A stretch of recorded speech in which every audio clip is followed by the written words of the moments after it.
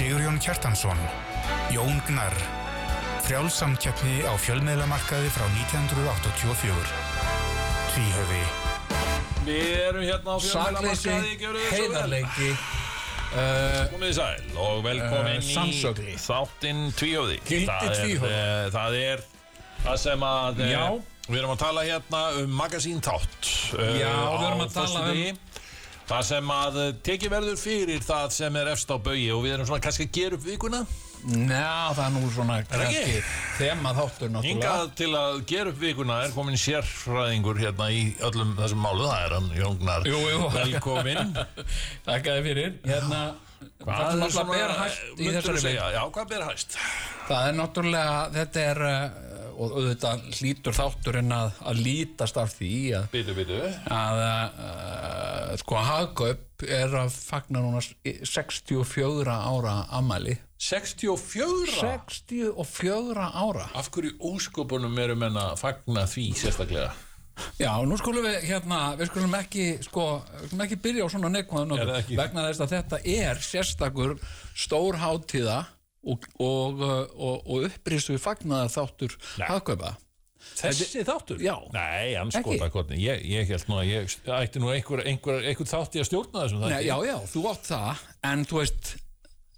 þetta 60... Síðan hvenær var það ákveðið? Ég var ekki boðaður á þann fundi. Nei, það var ekki haldinn fundur út af þessu. Nei. Ég ámálgaði þetta við þig og þú tókst illa í þetta, þannig ég hringdi í Ómar og bað hann að hjálpa mér að vinna í þessu með mér. Já, ég skilji, já, því hann dagskrárstjóri hér á X-inu.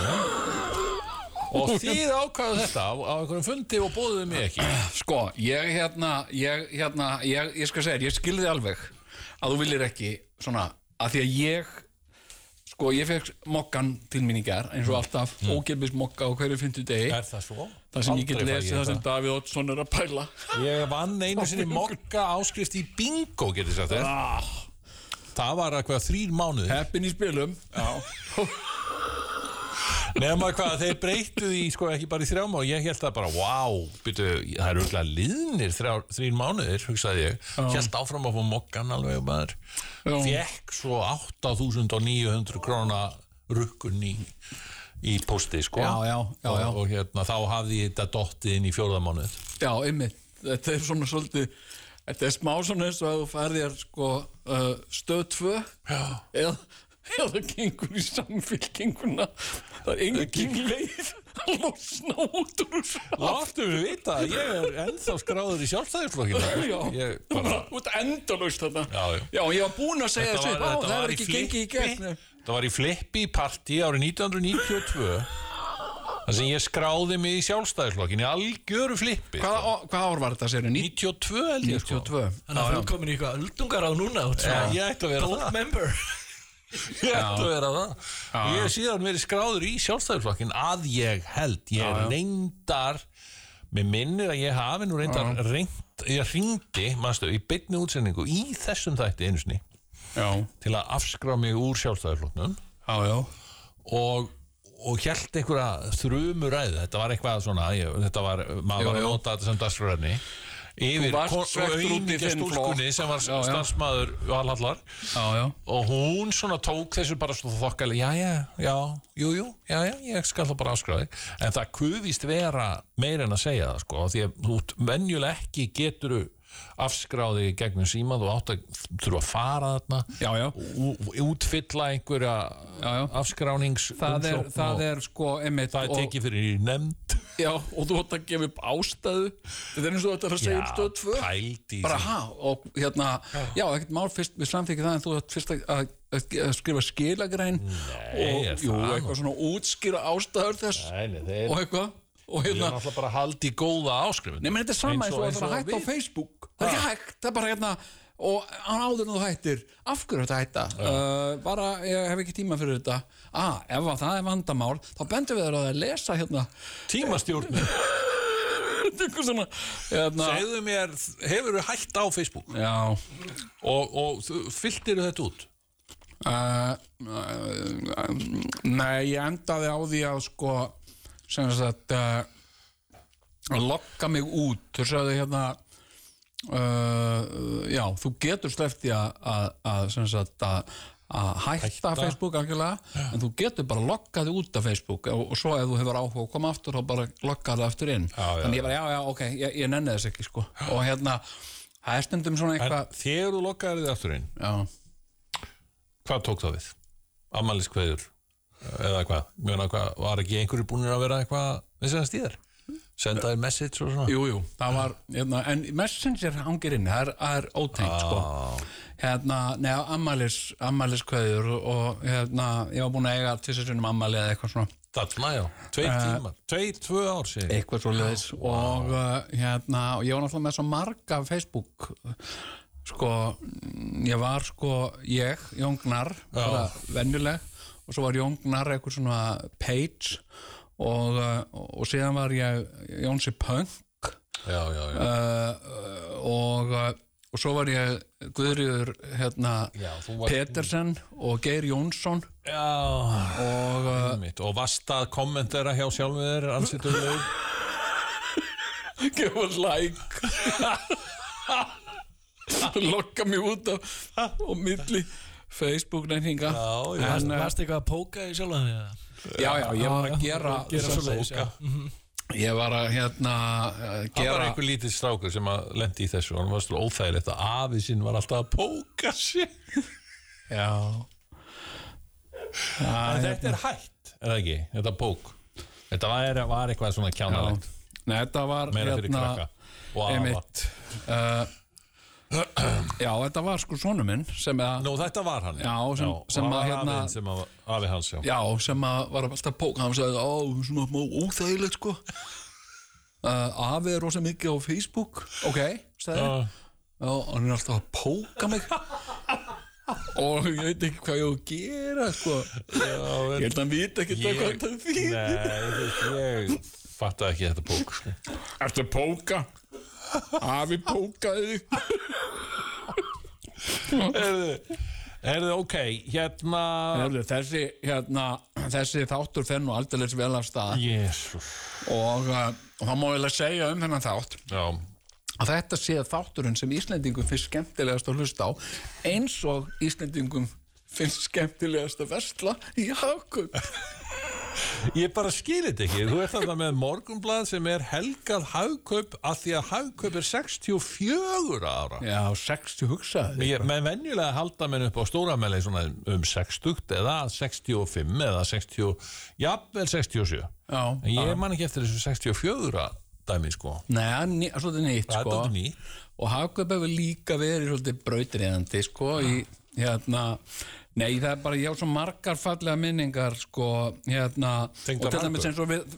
munum það að Pálmi Jónsson, hann var kosinn, sko, maður ársins í íslensku viðskiptalífi árið 1990. Og byrju, ertu farin að lesa upp úr þessu Hagkaupsblaði hérna? Við höfum alveg nóg af dagskrárefni, sko. Já, en sko, en þetta er ótrúlegt. Já. Það var yndislegt. Veistu að ég fór síðast í Hagkaup, veistu hvernar? Nei. Í gær. Minn maður, sko. Minn maður. Og náttúrulega fór ég í frum Hagkaup, eða svona allavega fyrir mér. Ég man ekki eftir neinu öðru Hagkaupi heldur en basically, sko, Skeifunni, sko. Já. Og ég, meina, mín fyrsta... En verður það ekki alltaf rifið núna? Er ekki verið að bara endurskipuleggja Skeifuna og gera þarna... pældi því. Það er nú aldrei það verður nú engin skeifa eftir eða? Mér finnst það nú óþarfi þetta er nú svo aðgengilegt og huggulegt hverfi Já, þetta er það gott að lappum það er ótrúlega gott sko taka sér göngutúr í skeifunni en sko Hagkaup í skeifunni er náttúrulega mjög spes sko kannski líka vegna þess að ég man eftir því ég hef ekki verið meira en svona 6 ára sko þegar ég týndi mömmu minni og þú er ekki fundið hana síðan bara ekki því miður þess vegna er alltaf að kipja einhverja konur sagði, getur við að þú er mamma mín láta mig fyrir, ég er ekki mamma þín ég veit það er bara þannig nei, ég týndi henni þarna og ég man að það gerðist fyrir mig í þessari verslun að ég varð stjarfur af ótta. Eðlilega, ég meina bara að missa móðina. Nei, ég var ekki út af því. Nei. Það var vegna þess að ég horfði framan í fatakínu sem að, ég bara horfði upp á fatakínu sem stóð svona algjörlega hreyfingarlaus. Já, þetta eins og eitthvað ítalskri hryllingsmynd, sko. Algjörlega. Og ég var svo hræddur nefnilega við dúkkur á þessum tíma. Já. Vegna þess að ég hafði einhverju hluta vegna séð myndina, eða allavega hluta myndinni Barbarella sem var í sjónvarpinu. Sýndi í sjónvarpinu þarna. Já, það sem að dúkkurnar litlu með viðtennurnar. Ég gleymi þess aldrei, þetta er bara mín fyrsta æskuminning. Þetta var bara traumatist fyrir mig. Hvað voru við gamlir þarna? Við erum, ég er 6 ára eða eitthvað. Já, þá er ég 7 ára. Já. Þú veist, og ég bara man þetta alltaf þetta hérna algjörlega, ég var svona nýbúin að horfa þarna á Barbarella í sjónvarpinu og bara búin að þróa með mér á stuttum tíma ótta við dúkkur svakalega dúkkufóbíu dúkkur fátt meira creepy heldur en dúkkur og þarna sé ég bara allt í einu the mother dúkka sko, þú veist, hún það er bara einmitt kona í fullri stærð sem að starir tómlega upp í loftið og bara ég beið eftir að hún kæmi bara og myndi opna hérna munnin á sér og vera með vígtennur og fara að elta mig sko. Ég alveg mamma og enginn var mamma. Það er nú einn allra besti brandari sem ég hef sko hérna þetta er bækur sem voru gefnar út í Bandaríkjunum sem að það verður að segja hérna hvað heitir hann, kallarna, grínisti hérna, drinking coffee in cars with comedians in cars Seinfeld Jerry Seinfeld hérna, það er svona það er sagt að hann hafi verið bak við þetta en þetta var sem sagt maður sem skrifaði fyrirtækjum bréf og allt svona heimskuleg bréf og heita Letters from a Nut þetta voru nokkra bækur sem gefnar út Letters from a Nut, More Letters from a Nut Even More Letters from a Nut þetta var mjög skemmtilegt og fyndið og hérna og mér fannst þetta svo skemmtileg sko, með þetta svona sem closet bækur sko, alltaf gaman að renna yfir eitt og hitt bréf og hérna, þetta var svona stúpid hann var að senda sjónvarpsþáttum myndir og bref hann væri með vörtu sem að væri svo lík Nixon sem sagt, og hvort þú vildi taka viðtal við hann og eitthvað svona og hérna alveg eins og Nixon þegar Nixon var að segja I'm not a crook og hann sagði þetta bara og mér var, þegar ég sá þetta, mér var strax hugsað fyrir vörtunar sem ég er með og hérna og svo hérna skrifaði hann kók bara látaði vita að hann væri búin að vera svona vinna við að þróa drykk svona sjálfur og sem að fólk hefði, þú veist, hann var að leyfa fólki að smakka og fólk var að segja, wow, þetta er svona eins og Diet Coke á bragði og það gaf hann svona hugmynd að kalla þetta Payet Doke hann ætlaði að setja þetta á marka kalla þetta Payet Doke, en þetta er alls ekki neitt þetta er meira svona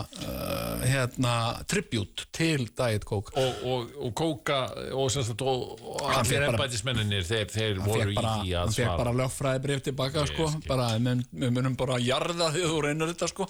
en besti brandarinn, ég var ekki komin á það sko, hann skrifaði Nordström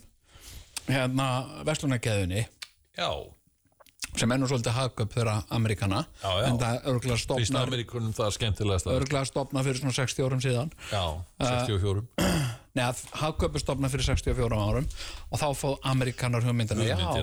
þeir náttúrulega stálu öllu steini léttara hérna frá Íslandi en það voru með herstöð með herstöð sem náttúrulega bara þjóar og hann skrifaði Nordström bassaleikarinum úr Talking Heads nákvæmlega hún ólst upp hérna á Íslandi sko. bara góða minningar hún á mjög góða minningar you may find yourself en hann skrifaði hún ólst upp sem sagt á miðnisheiði það er bara staðið ok, komdu með þetta hann skrifaði Nordströms hann skrifaði alltaf undir nafninu Ted L. Nancy og og hann sagði bý rétt hjá einni verslun og ég labba alltaf fram hjá henni þegar ég fyrir til vinnu og mér finnst gott að labba í vinnu, þetta er löng og leiðileg bréf mér labba alltaf í vinnuna og mér finnst það svo gott því það er svona heilsubót fyrir mig auðvitað gæti ég keyrt þetta en ég kýs að labba og fer þá bara fyrir af stað og eitthvað bla bla bla og þegar ég gengið fram hjá hérna verslun ykkar þá var alltaf vakið athygli mína ein gína sem er hérna í glugganum sem að hérna er svo sláandi lík nágranna mínum þetta er bara eins og hún hafi verið gerð eftir honum og hérna og nú gerðist sá hörmulegi atburður að nágranni minn hann dó þetta í einhverju hörmulegu slysi núna og var jarðaður fyrir 2 vikur síðan og það er búið að vera þungt yfir fólkin hans og ég var að veltaði fyrir mig langa að kaupa gínuna til að færa þeim að gjöf til minningar hann og Nordströms að reyna að kjafta sig út úr þessu að sem sagt að vil ekki láta hann hafa gínuna það er æðislegt það er svo fyndið bara bara gaman að þú ert ánægð með Nordströms en þú getur ekki fengið þessa gínu en ástæðan fyrir að ég fór í Hagkaup í gær er svo að ég var búinn að leita dýrum og dingjum í þess að 2 rúmfattalæðurum að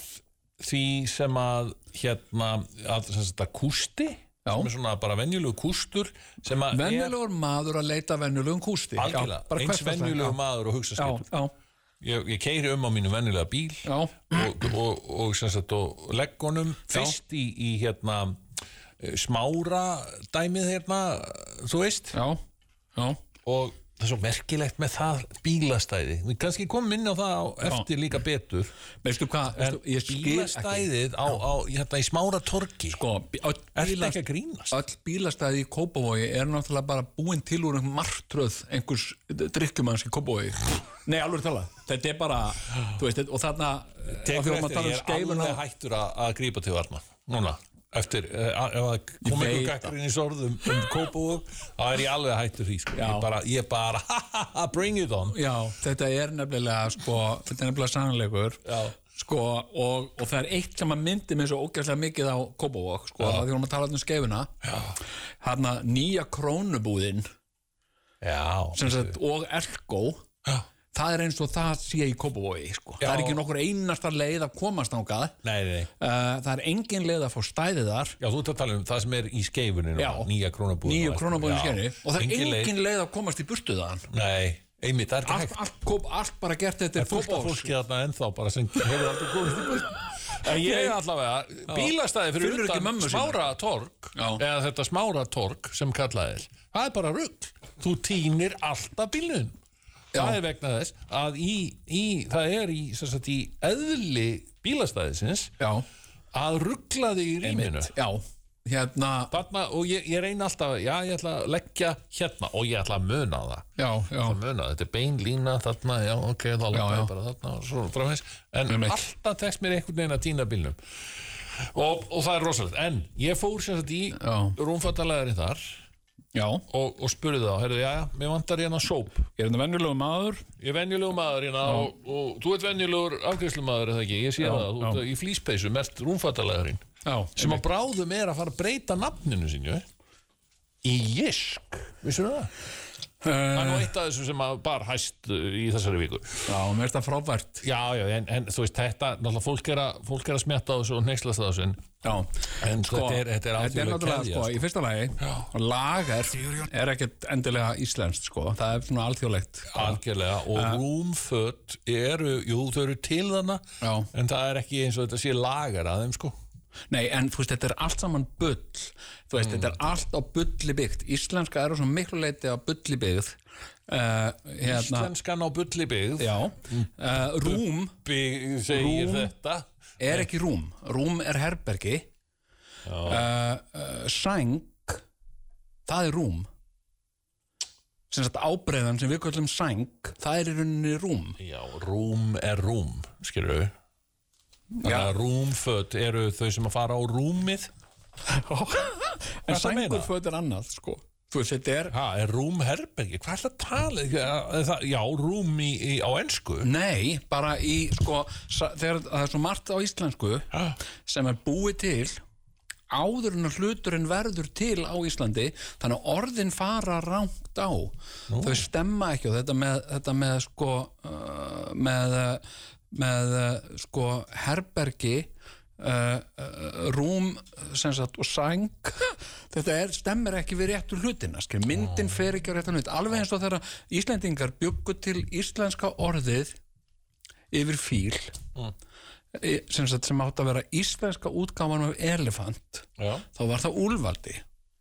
sem sagt íslenska orðið yfir elefant var úlfaldi það bara fór á vitlaust dýr og þetta, nei alveg það og þetta var bara gerst í ótrúlega mörgum tilvikum nei, ég ekki með það og vegna þess að við höfum verið svo ótrúlega einangruð og við bara verið að setja svona hluti á vitlaust dýr já, þetta bara þetta magna, þetta daldið eins og sem meinir mig að hann var einmitt og svona orð eins og borð, stofu, borð þetta bara bull, skilurðu eða bíla, leigu, bíl það verður svo mikið til af orðum á íslensku sem eru bull þetta meikar svo mikið sens vegna þess að þú veist í gamla daga og þetta einmitt öll þessi orð urðu til í gamla daga þegar það var ekki internet og enginn vissi mikið þú þurftir að sigla yfir hafið til þess að komast að alls konar hlutum eitt var 1972 þá hann William Friedkin sem gerði sem leikstjórinn fræði sem var að deyja núna einmitt í vikunni ég hef ekki dörð á Facebook þannig ég hef ekki séð það nei, einmitt, hann var nú orðið nýræður sko en allt í lagi hann sem gerði kvikmyndina The French Connection þú séð hana jú. Og eftirminnilegastir í þessari mynd eru sem sagt aðalleikarinn Gene Hackman og spænski leikarinn Fernando Rey sem er þarna alltaf með reglíf og hatt og með skegg svona, er að stinga Gene Hackman af í lest þannig að neðaralest, það er mjög skemmtileg sena heyrðu, nema hvað Friedkin, William Friedkin hann var nú ekki betur með á nótunum erlendis, með allt svona erlend því hann þurfti að hluta til að þakka þessa mynd upp í Marseille það er náttúrulega Frakkland og frakkar náttúrulega fræg fyrir svona að hafa hotn í Suður-Spánverja sko og hann segir bara við mannin sem að sáum var að pródúsera og kasta myndina á svona með honum og segir bara, heyrðu af því hann hafði séð nokkrar erlendar myndir í svona litlum bíóum í New York og hann hafði hort á mynd eftir Buñuel sem er reyndar spænsku leikstjóri en hann hafði gert myndir í Frakklandi sko. og hann sagði við hann heyrðu, já, ég vil fá þennan sem lék í Buñuel myndinni já, hann Fernando Roy hvað sem hann heitir skiptir ekki máli, þessi gæði sem lék þennan ok, heyrðu, ég bara ræð hann og hann fær hann yfir og hann kemur með þotu til Hollywood bara og þá fattar William Friedkin og sér Fernando Rey þetta var vitlaus leikari þú veist, þessi leikari lék jú, í þessari Buñuel mynd en var ekki leikari en ekki þennan og pluss það hann á að leika frakka en er Spánveri sko einmitt og Fernando Rey kemur til hans og segir ég ætla að láta þið vita ég er Spánveri ég get nú talað svona þokkalega fransku og hann var alveg á bömmur yfir þessu og hann var líka bömmur yfir því að Gene Hackman var eini maðurinn sem var til í að leika sem var available til að leika í þessari mynd þannig að hann var alveg glataður leikari Gene Hackman glataður leikari þessi Fernando Rey en síðan þurfti hann að geta þessa hatta sína sko, og á endanum kom í ljósa þetta var náttúrulega þetta voru bestu köst en oft þannig með meistaraverk að þau ganga alltaf á afturfótunum algerlega sko. Það sko þeir eru einhvern veginn alltaf á barmi hengiflugs einhvern veginn að bara hrynja einmitt og það verður oft líka þetta svona element sem einhvern veginn ósýnilega element sem gerir snilldaverk ég var einhvern veginn að lesa að það var að gera Gone with the Wind sko að sem sagt sko það var byrjað skjótana áður en það var búið að klára handritið Svo gekk rosalega vel að Svo oft gerist með snurtar Svo gekk bara svo vel að taka upp sko að það kom að því að þau voru búin að ná handritinu sko Já, og komist ekki lengra það var ekkert handrit þannig að það var hérna handritshöfundarnir þeir voru settir á amfetamín látni taka amfetamín þannig að getur unni 20 tíma á sólarhring sem sagt til þess að geta verið tilbúinu með senur fyrir morgundag fyrir daginn sem sagt, og nú bara hérna, er þið búin að fá okkur amfetamín? Konar amfetamín, ok, og þá bara drífa sig og skrifa, við erum að fara að taka upp bara 9 fyrramálið þetta svo æðislegt og niðurstaðan var gone with the wind og svo er svo fólk að segja en hún er sko 4,5 tími þannig að það fengið anskoti gott amfetamín og svo verður að segja þetta, mér leiði svona fordóm þegar fólk er að segja fíkniefni gera ekkert gagn og eitthvað svona, bara ekki vera með svona slækjudóma skilur þau eru séð Gone with the Wind það er stórkostlega mynd hún er öll gerð á fíkniefnum sko þú ert amfetamín í það að þakka uppáhaldsmyndi mín, nákvæmlega skilur þau, bara það var amfetamín uppáhaldsdópið þitt svona ekki tala niður eiturlyf ég skal segja þér það ég var svona 11 ára 12 ára er ákveðið Ísafjarðarbíó tekur upp á því að sína Gone with the Wind bara svona sko og þarna, ég meina þetta er í kringum 80 og ég er þarna og bara ákveðið best að sjá þetta blessaða svokallaða snildarverk sem við erum að tala þetta er algjör snill, jafnaldraðinn þetta er snildarverk eftir 3 tíma þá fannst mér þetta komið gott en ég stóðst þetta í einhverja 3 tíma en þá var eftir 1,5 tíma held ég sko þetta var svona eina fyrstu myndunum sem voru langar sko það er hérna sko ertu búin að sjá Oppenheimer? Nei þetta er svo leiðileg sko hún er ekki leiðileg ég veit það sko en það er svo leiðilegt að ég er óduglegur við að fara í bíó eins og ég var nú duglegur mér finnst það hefði alveg mátt sko svona skralla af henni svona 40 mínútur sko hún var samt alveg fín sko og hérna hún er 3,5 tími nei hvað er hún? 3 tími? Eitthvað svo leiðis það er mikið og það verður að halda ég meina þú veist þú getur auðvitað Godfather eitthvað skilur þú veist það er gaman en til dæmis eins og myndir eins og Once Upon a Time in America hún er náttúrulega í 2 hlutum ég sá hann í 2 hlutum í Ísafjarðarbíói mitt og ég man ekki betur en það hafi verið alveg ágætt síðan reyndi og mér finnst þetta alveg gott og eitthvað svona eitthvað svona svakalega senur og svona og Ennio Morricone eitthvað kling kling kling herðu nema hvað svo reyndi hef ég reynd allavega 2 eða 3 að horfa á þetta aftur mér finnst þetta ekki gott sko þetta er svo yfir þetta er svo mikið svona yfirdrifið drama sko eða skilur þetta er svona það er verið að þetta er ekkert sko þetta er bara húsi á sléttunni skilur verið að reyna að fá þetta til að greina mér finnst þetta sko ég fekk svona sömu upplifun ég hef stundum verið að taka einhverja svona gamla myndir og endur horfa á þær endur upplifa og komast að því að þær voru mjög vel geymdar bara í þessar minningu sko öfugt við Friends Connection ég sá hana bara fyrir nýlega skilur það er geðveik hún er miklu betur heldur en mér myndi þegar ég var lítill en mitt og sko ég tók smá sesjón og og ég horfði ég bara settist niður og og ég var bara ærlegur við sjálf mig og ég sagði nú bara komið að hjá þér og þú endur horfir á alla matmaksmyndirnar og sagði ég bara, það er bara, komið að því tek bara það ábyrgð og sko Mad-Max 1 flott mynd Mad-Max 2 veistu, það er náttúrulega þarna Terminator reglan sko sem sagt, hún er náttúrulega Mad-Max 2 er meistaraverk hún er algjört meistaraverk sko. Og ég horfði síðan á 9 Mad-Max myndina sem að ég ég vandaði ekki kveðurnar þegar ég sá hana. Nú var það ekki, nei? Nei, ég var eitthvað illa fyrirkallaður. Þú varst eitthvað með hausverk. Já, þú veist, ég hef stundum farið á myndir og gengið út af þeim öskureiður og síðan hefur þú talað við mig og þú veist að Jón, verður nú bara heiðarlegur við sjálf með þig og eitthvað svona, já og farðu bara aftur inn í bíó farðu aftur í bíó og skoða þetta og þá hef ég svona skipt skoðun og og það var það sem þú gerði núna já, og sko Mad Max 2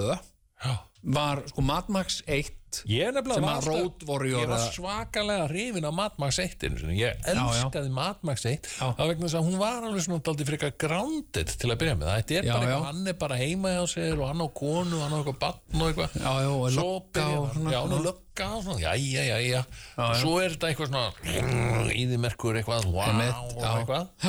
svo fer Mad Max 2, hún er svakaleg Mad Max 2, þá er hann náttúrulega bara orðin svona fyrtur og samviskulaus heimurinn er líka fyrtur og samviskulaus miklu fyrstari og samviskulausari heldur en í fyrstu myndinni sko. Og hann sem sagt lendir þarna óvart í því að upp á kant við einhverja svona vonda kalla, glæpakalla og sem eru einegðir og tannlausir og sko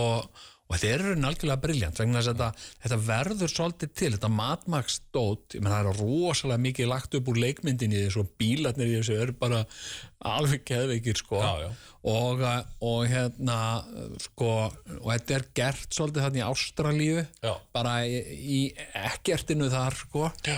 og svolítið margt svona líkt þessu og sko spagetti vesturunum þú veist að þetta er einhvern veginn gert þarna einmitt og þetta er svona mótorvestrar sko já og sko og Mad Max 2 var betri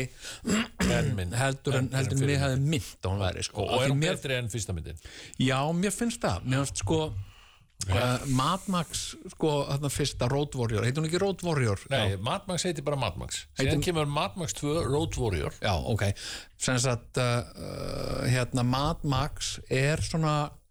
sko, þú veist, hún hefur allt ingrediensið en henni vantar svolítið svona þetta sturlaða sjálfstrust sem kemur síðan í Mad Max 2 sko. Okay, en segðu mér þá en þess að ég er ekki viss að ég hafi náð að sjá Mad Max 3 Beyond Thunderdome hvað getur þú sagt mér hana? Já. Er það ekki myndið með Tina Turner? Jú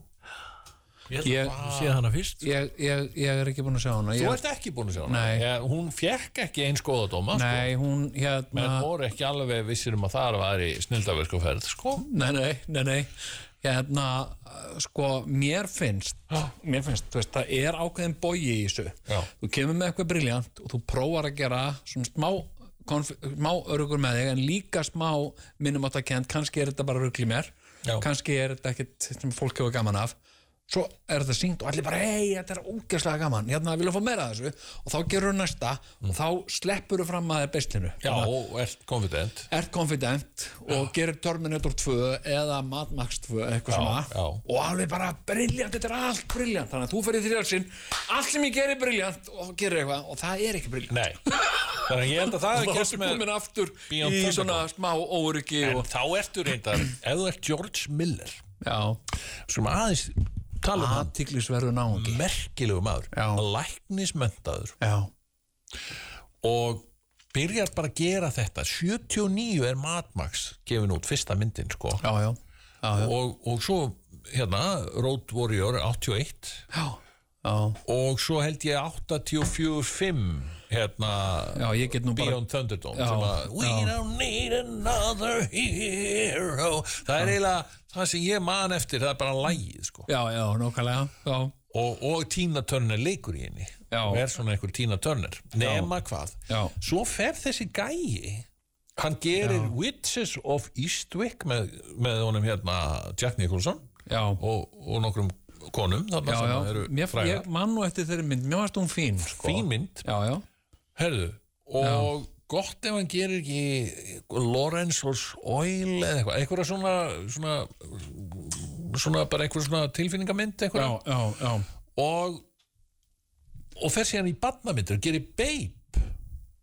einmitt, já, A Pig in the City Babe 1 og Babe 2 og svo gerir hann það sem meira einhverja mörgæsarmyndir hvað heita, ég man ekki hvað það já, Happy Mondays eða eitthvað Happy Feet Happy Feet já 1 og 2 Happy Mondays er allt annað og Happy Mondays bara, og maður fyrir að hugsa hvað er George Miller Miller að gera núna eitthvað Happy Feet 2 og hann er bara rólegur hann gerir þetta allt á sínum forsendum og það er ekkit hann eitthvað þetta er ekki hann að taka eitthvað jobb að þess að hann fær engin önnur jobb hann framleiðir þetta allt saman skrifar þetta og er aðað maðurinn og í rólega heitunum og meðan hann er að þessu öllu saman Happy Feet og Babe 3 og eitthvað ég er nú bara George Miller og kannski tekur að sér eina læknavægt að þá er hann að skrifa Mad Max Fury Road Mad Max sem er þess að 4. myndin og kemur ekki út fyrir 2014 þegar maðurinn er orðið 72 Já, mér finnst það mér finnst hún vera meistaraverk Já, ég meina þarna kemur bara það er það sem ég sagði þegar ég labbaði út úr bíónu ég var með gæsahúð næstum við alla myndina hún var svo svakalega góð og hún er alltaf á ferðinni takt eftir því það er alltaf verið að halda áfram einmitt, og þetta er eins og að vera í bíó en vera samt út að keyra og þetta er svo ridiculous þú veist, með rafmagnsgítarleikara framan á húddi hvað er að frétta það kemist engin upp með þetta nema George Miller Já, með gítarleikara og svona eldblásara Já, bara eins og þetta sé bara ekkert eðlilegra og þú veist, hann er ekki einu sinni pluggaður inn í neitt hann er ekki með skúru hann bara flýgur og stefnir á stormin En ég man eftir í með þessa mynd mér fannst hún ekki svo góð á sínum tíma en svo horfði ég á hana fyrir ekkert svo lengur síðan og þá fattaði ég þetta er meistarastík Nýju Mad Max og þú verður að sjá þetta í bíó þú verður að sjá þetta helst bara hann í Egilshöll það er svakalegt þegar ég gefst ef ég horfa mynd og ég gefst upp á henni þá fær hún engan séns hjá mér þá þarf ég að láta líða tíma og sjá hana sen aftur ég bara, þegar ég gekk út af Mad Max ég held sem þetta gítarleikar en ég held að það hafi svona alveg bara, nei, ég tek ekki þátt í svona fíblagangi ég segi og okkur þurfa vondumennir alltaf að vera þungar okkar eða punkar, mér leiðist það ég er reyndar alveg sammála það vondugar í raunveruleikanum það er alltaf, ég veist ekki hvað ég hef tekið þátt í mörgum sem að glæpaseríum sem að eru einmitt, þá er alltaf hínir sem að þekka ekki inn á þetta segja, ok, hvernig á að láta vondu kallana Sigurjón, gerur ekki reddað einhverju svona þungarokki sem að vondu kallarnir að hlusta á í partíinu vondir kallar hlusta ekki á þungarokk þeir hlusta á Eurodisco það vil enginn trúa mér og stíli dan ég meina þú veist svona fjöldamóðinga þú veist að vondikallar eru ekki í fyrsta lagi leðurklæddir og svona, þú veist, ekki nema þessi Hells Angels eða eitthvað svona 1975 en þeir eru yfirleitt skilurðu, klæddir í íþróttaföt og þeir eru með tattoo kannski aðeins upp á háls skilurðu, og þeir hlusta á skúter það er alveg rétt bara mjög einfalt When I was young, I was thinking beautiful þetta er vondukallamúsík en raunveruleikin er svona í bíómyndaveruleikin er hins vegar þessi þetta er hluti af myndmálinu og við verðum þá bara að þola það ég þoli heldur ekki það er alltaf einhverju góðir bánsar kærleiksríki, svona kærleiksbánsar sem hlusta á þungarokk það er líka annað sem að fer alveg óstjórnlega í töðan á mér önnur svona stereotypa sem að er rekkjusvín í skólamyndum sem eru bæði sko svona búttaðir rauðarir strákar búttaðir rauðarir strákar ekki rekkjusvín, þeir eru aðal fórnalömb rekkjusvína og það sem fór svo ógeðslega í taugarnar á mér við Afterlife að Ricky Gervais skildi einmitt sko þarna strákurinn sem var að leggja einhvern í einelti það var einmitt svona búttaður rauðarur strákur sem að Ricky Gervais sagði, þú veist, láta hann í friði í drepið eitthvað svona og öllum fannst það ógeðslega sniðugt. Mér finnst þetta ekki sniðugt ég bara og sér ekki húmórinn í þessu sé ekki húmórinn og líka bara þegar kemur að sko mér varst það líka, þú veist, ég heyrði hérna að koma upp í einhvern mann í fyrra einhver umræða eitthvað leikarar ætti ekki að vera að leika fólk með fatlanir og ég var bara strax pirraður bara hvaða kjaftæði þetta þetta nú bara komið svo langt að Bradley Cooper var bara að verða fyrir því að það verið að segja Bradley Cooper, þú gekkst of langt hérna með því að hann setti á sig gerfinef til að leika Leonard Bernstein sem hann gyðingur og var gyðingur og það endaði með því að fjölskylda Leonard Bernstein þurfti að gefa út yfirlýsingu sem segir við erum mjög sátt við það að Bradley Cooper hafi ákveðið að setja á sig gerfinef vegna þess að hann afi okkar var með svo fallegt nef og hann að gefa því sem það að gefa þessu aðeins svona meiri líkindi já, þetta en þú veist, en samt sko, ég var fyrstu viðbröðin mín bara djöfursins kjaftæði og bara, þú veist, og ef að leikarar með ekki leika fólk með fatlanir, hvað með að þá höfundar, má rithöfundur ekki skrifa búið til persónur sem með fötluna því að rithöfundurinn ekki með samskonar fötlun, eða, þú veist, og eitthvað svona, hvað ætlum við að ganga langt í þessu? Má málari ekki mála mynd af mannesku með fötlun, af því að viðkomandi málari ekki með fötlun, og en svo fór ég að hugsa reyndar, sko, ég fór að hugsa með sjálf með, sko, það fer ógeðslega og mér var alveg langað að skrifa, þú veist, ég hef öruglega skrifað einhvern veginn á Facebook það, sko, það fer ógeðslega dögðan á mér þegar fólk sem ekki rauðhært að leika rauðhært fólk. Nei, í alvöru tala, það bara, þetta skemmdi fyrir mér Queen's Gambit, hún ekki rauðhærð. Hún ekki rauðhærð og að vera rauðhærður ekki bara, sko. Ég meina, þú veist,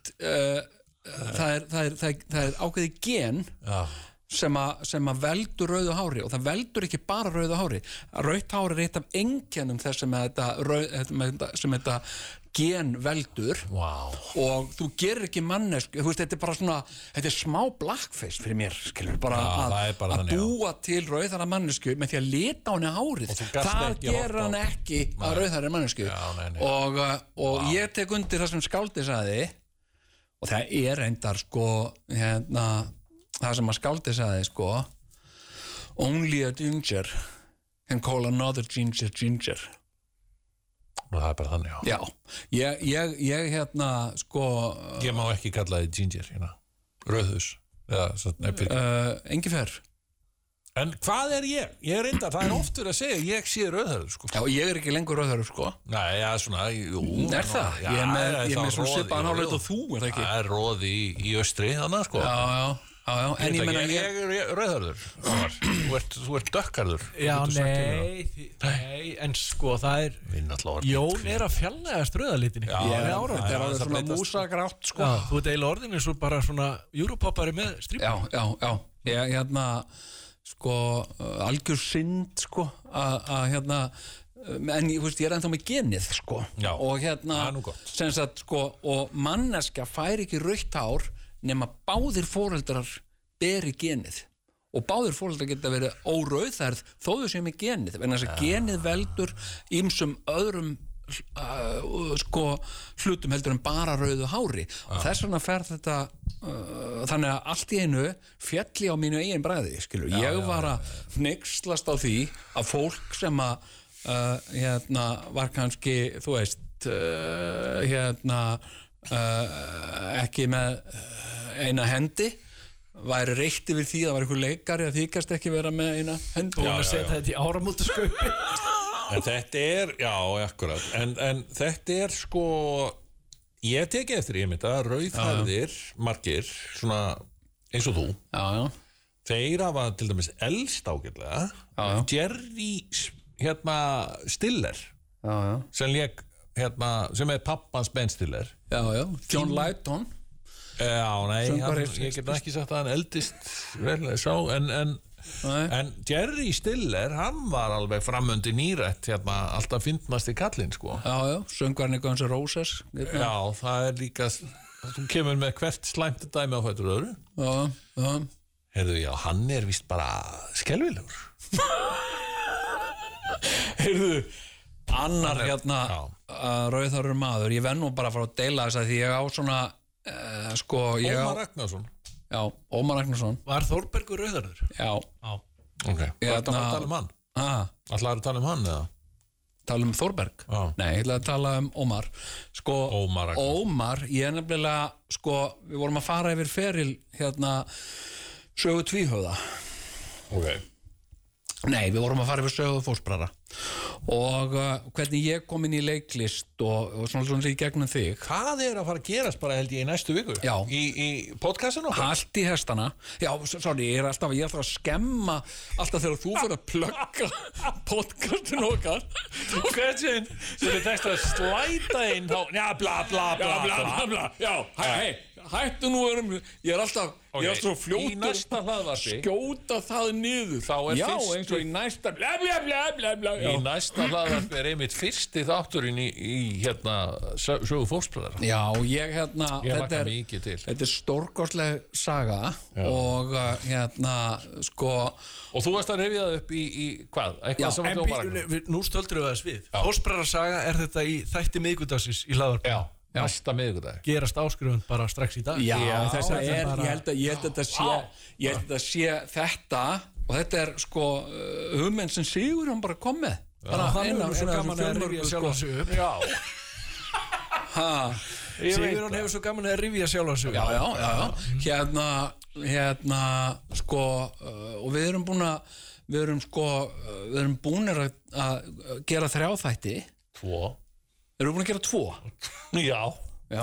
ok En þriðji væntanlega á leiðinni, Já, og þeir munur örugglega verða 5 vegna þess að þetta er svo ógeðslega mikið sem þegar maður fer að týna þetta saman og rifja upp, það voru þetta því og jari, og svona hliðarsögur,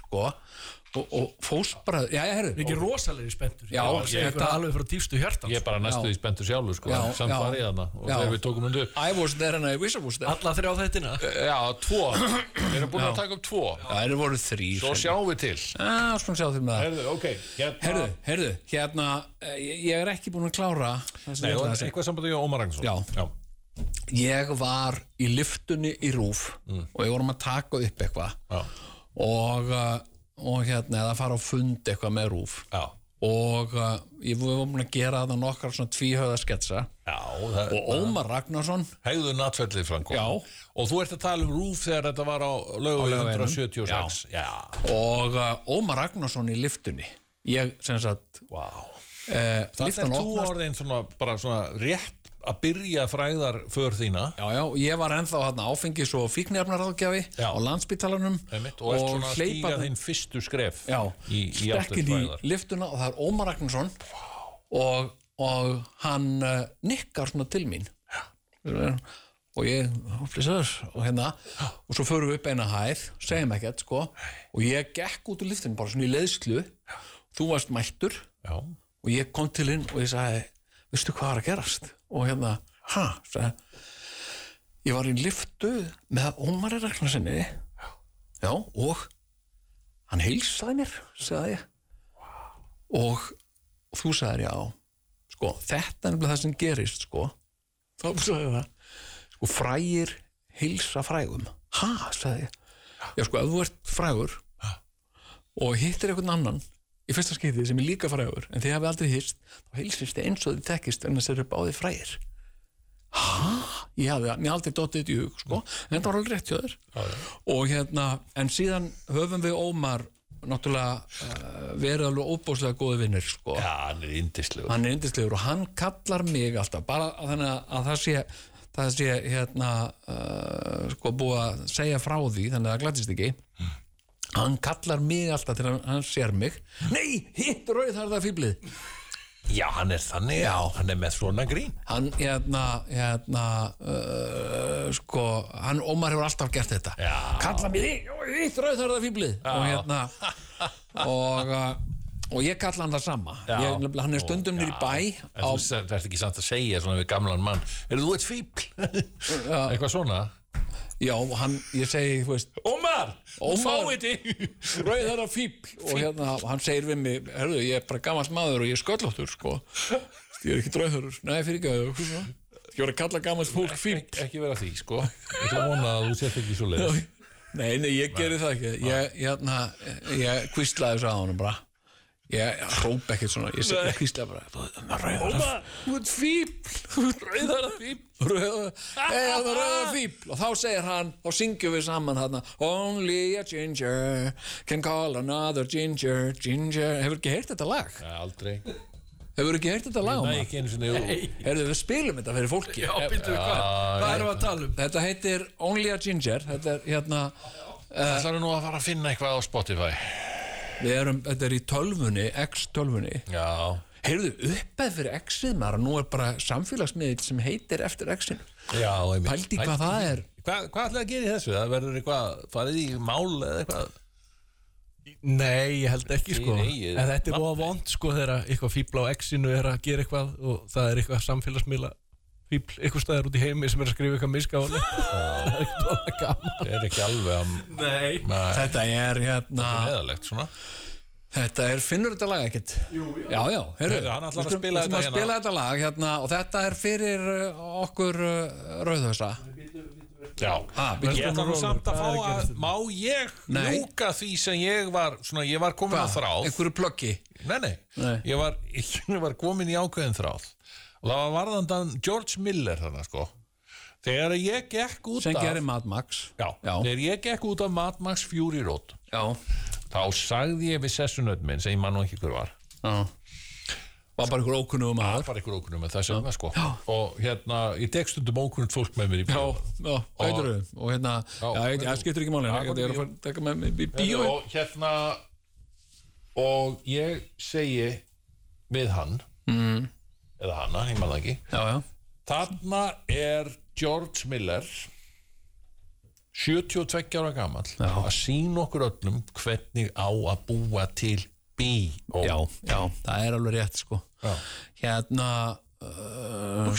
og hann ennþá að gera eitthvað hann örugglega verið áttræður ég meina þetta wow hann örugglega komin yfir áttræð núna ég meina hún 2014 hann að myndin ég manstu eftir sko í sko Mad Max 2 manstu eftir litla stráknum með búmerangið jú það var hann var svona eitthvað deliverance strákur síðhærður með svona búmerang og það var svona rosalega vondur kall sem var svo ógeðslega vondur hann var líka samkynhneigður sko hann var svona pönkari og samkynhneigður þú veist bara ótrúlegt illmenni og hann var með eitthvað svona strák með sér á mótorhjólum sem satt alltaf aftan á og litli strákurinn hendi búmerangi og drap hann þannig að vondi varð ennþá verri heldur en hann hafi verið áður sko en það einhver önnur mynd sem að það þarf einhvern tímann að fara að horfa á virkilega að rýna og velta fyrir sér það Deliverance það mynd sem við ættum að gera Deliverance Special við getum gert það við ættum að gera það bara að ræða stórmerkileg mynd og ég ekki viss hvort hún þetta meistarverk sem mig myndi hún væri þegar ég sá hana 18 ára eða hvort hún bara byggða einhverjum stórkostlegum misskilningi sko. mér finnst það mjög athyglisverð pæling að skoða það en krakkar við erum með Hagkaup-special Hagkaup fagna 64 ára afmæli í dag þar sem Íslendingum fyrst skemmtilegast að versla Nútímalegu þáttur í fjarskiptasamfélagi framtíðarinnar. Yeah, you can call us matchstick or... Okay. 1, 2, 3, 4.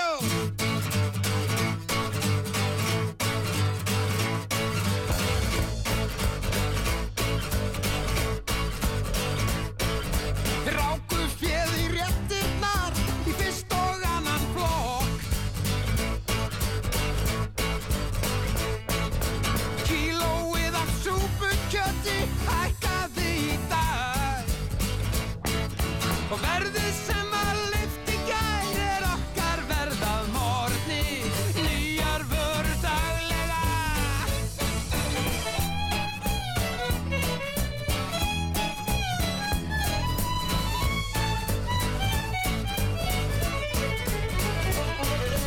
Finnst þú þurfa jakka og tvenna sigtun skó.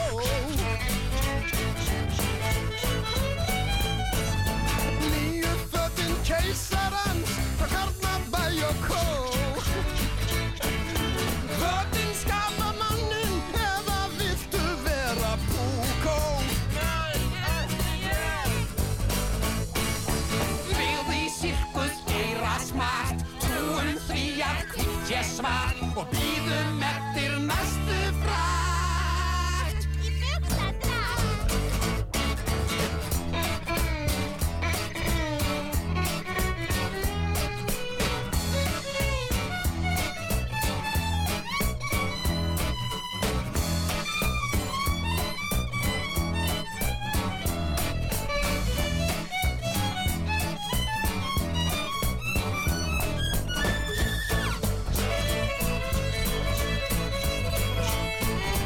Mörkúlur og riðvar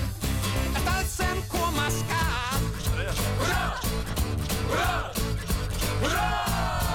Innleggið á himnum, hvað varðar þig það? Útvarpsmessan glymur meðan jólalambið stynur. Nýjar vörur daglega.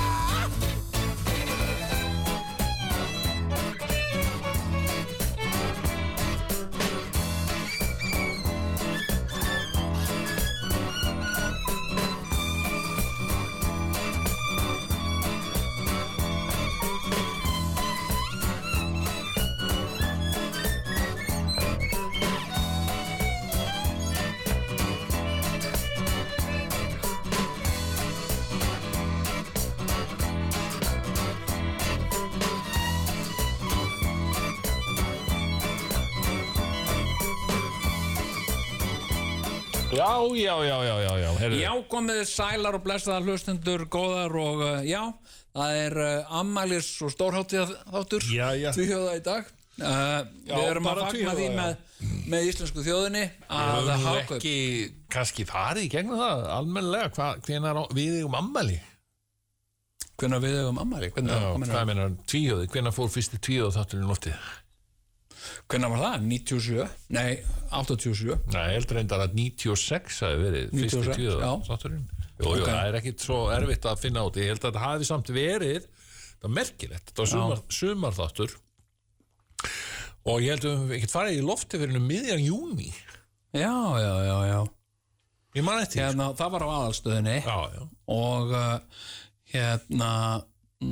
og þá man ég sko ég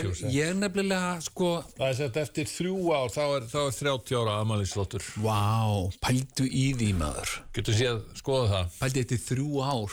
þá bara, sem að líður bara svona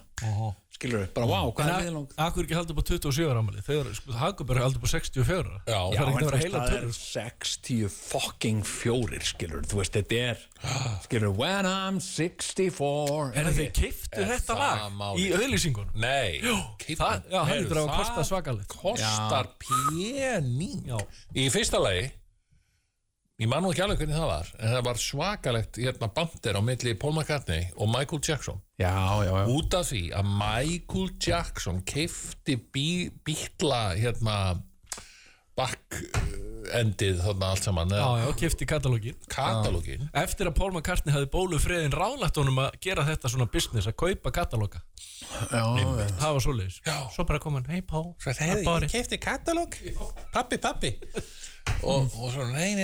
ekki þennan katalóg sko jú en svo hann nú dáinn og svona Michael Jackson, hvað gerði Paul McCartney í þessu? Ég held að þeir hafi keypt þetta allt aftur Nei, en ok, við skulum nú halda okkur Þetta kostar engan 10.000 kall sko Nei, en við skulum við höfum fórnað okkur fyrir Hagkaup hefur líka fórnað sér fyrir okkur skulum ekki glemma því og þannig að það að leggja í einhvern smá kynningakostnað ég get alveg keypt það en ég fór að ég fór að hugsa svo margt þegar ég skoðaði þetta til dæmis bara hvað saga mín sem mannesku samofin Hagkaup sem sagt að því að Hagkaup var náttúrulega eina búðin í rauninni þegar ég var krakki það var, hvað heitir svona convenience store ég verð nú að segja, ég finnst alveg gaman að fara í búðir sem eru alls konar það er til dæmis gaman að fara í Fjarðarkaup því að það er svona alls konar dót maður fær maður þessa tilfinningu að maður sé í gömlu kaupfélagi og það er til eitt annað ógeðslega magnað kaupfélag til eitt kaupfélag sem er alveg bara svona the kaupfélag og það er að sjálfsögðu kaupfélag Skagfirðinga sem ég bara gerði mér ferð í fyrra einhvern tímann sumarið ég var í kaupfélagi Borgarnes bara í fyrradag og býtu, er eitthvað þar? Kaupfélagi Borgarnes? Já Nei, það er bara eitthvað nettobúð Nei, það er bara allt fyrir hestamennskuna Já Þú ert búin að vera hérna með húur og trefla Ég get bara sagt þér að Kaupfélag Borgarnes er bara mitt gamla kaupfélag það var þarna þegar ég 6 ára gamall það var svo margt sem gerðist þegar ég var 6 ára 1974 að móðir mín sem ég var þá ótýnd og fundin eða ekki búin að týnast að hún fór með mig sérstaklega í kaupfélag Borgfirðinga í Borgarnesi til að kaupa á mig háhælaða skó Þetta er á glamrock tímabilinu strákar þetta er glamrocki þegar Slate er vinsælasta hljómsveit í heiminum og Sweet og allar þessar hljómsveitir lítill Sigurjón hefur nú verið glæsilegur David Bowie er svona glamrock vappandi þarna í Reykholti í háhæluðu skónum sínum og ég fekk háhælaða skó geðvikt Er til mynd? Nei, því miður held ég að sé ekki til nein mynd af mér í þessum áhæluðu skóm og þeir voru ógeðslega flott þeir voru svona þeir eru svona eins og rafmaskítar voru svona, skilur svona svartur og séðan gæi svona rautt inn í eins og rafmaskítar mann ekki hvað það heitir? Það er töff en það er nú eitthvað annað með töff í kannski í Galabussu hann var mamma Sigur að gera hann töff Kaupfélag Skagfirðinga í dag er bara skíturinn segi ég þú veist þú fær allt annað og þetta er það sem mér finnst skemmtilegast að vesla í Kaupfélagi Skagfirðinga ég hef ekki og það er fullt af fötum og fullt af öllu vegna þess að náttúrulega þetta bæjarfélag er ekki með neitt annað Nei, ég hef bara ekki komið þetta er geðveikt en þetta er líka reyndar þetta er víst búðin sem stjórnar Íslandi Já, ok þeir eiga líka mjólkursamsöluna og eitthvað Jú, þetta er svona ég meina Skagafjörður er smá síkileg Ísland ég meina það verið gerði myndir þetta það var náttúrulega þegar kaupfélagi var hér þá var gerð mynd sem heit Óðarfeðrana sem var svona mafíumynd kaupfélagið og þeir eiga það sameiginlegt með gaurunum í mafíunni þeir eru ekki á Facebook Nei, einmitt Og svo var gerð önnur mynd sem var eiginlega eins og endurgerð óðalifæðrana, nema hún gerist í nútímanum og heitir Héraðið. Já. Hún fjallar bara guðfélags Skagfirðinga og hvernig þeir beita á valdi sínu, sko. Já. Ég svona, ég var ekki alveg, ég var ekki að kaupa það. Nei, en sko, mér varst það svona, mér varst aðeins og svona harkalegt, sko. Já. Situr þú þarna og bladar í mokkanum sem í eigu kaupfélags Skagfirðinga líka, við skulum ekki vera að dæma, við skulum fagna, segur hún. Það er fagnaðarhátíð í dag, við erum að fagna því að minningu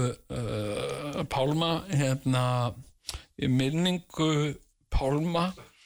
Jónssonar. Já, ok. Og það er nú stytt af honum í brjóstmynd í Kringlunni. Já, hann stofnaði, hann byggði Kringluna bara. Já, lét gera það, hann gerði ekki sjálfur, sko. Já, ok, segðu mér eitthvað merkilegt frá... Og ég myndi alveg svona mæla með því að fólk hugleiti sem ætlar að fara í Kringluna helgin að leggja blómsveig við styttuna af Pálma í Hagkaup. Þessna mann ég ekkert hver svona hann er, sem var alltaf kallið, fyrir mér var hann alltaf bara Pálmi í Hagkaup, sko. Og hann alltaf, sko, valinn maður ársins í íslensku viðskiptalífi árið 1990, óglumælega, sko. En ég á eina, ég á eina dásamlega minningu sem að ég mér alltaf, sko, og ég tengist Hagkaup og líka Bubba. Já. Sko, þetta er að verða svakalegt. Já, sem sagt, sko, og þá var Íslamsagan í beinni. Já, fyrir þau sem það ekki vita,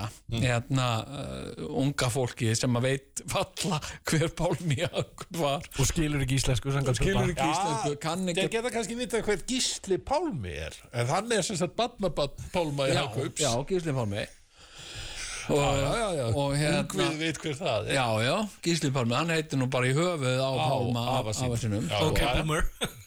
Ok, boomer. Já, ok. Sko, en síðan gerði Hagkaup, bjóð til svona lúxusútgáfa af sjálfu sér, sem hét Nýkaup. Já, ég gleymi því nú ekki. Það var ekki venlegt Hagkaup, það var aðeins meira uppgreitt. Og það var, þú veist, það var ekki skinka eða lúxusskinka, bara lúxusskinka. Já, og málið var, og þeir voru líka með slókan, Nýkaup, þar sem ferskleikinn býr. Já, einmitt, þá fékkstu, sko, vörurnar ferskari áður en þær fóru í Hagkaup, sko. Bara nýkomnar úr frystigámnum, sko. Já. Og einu sinni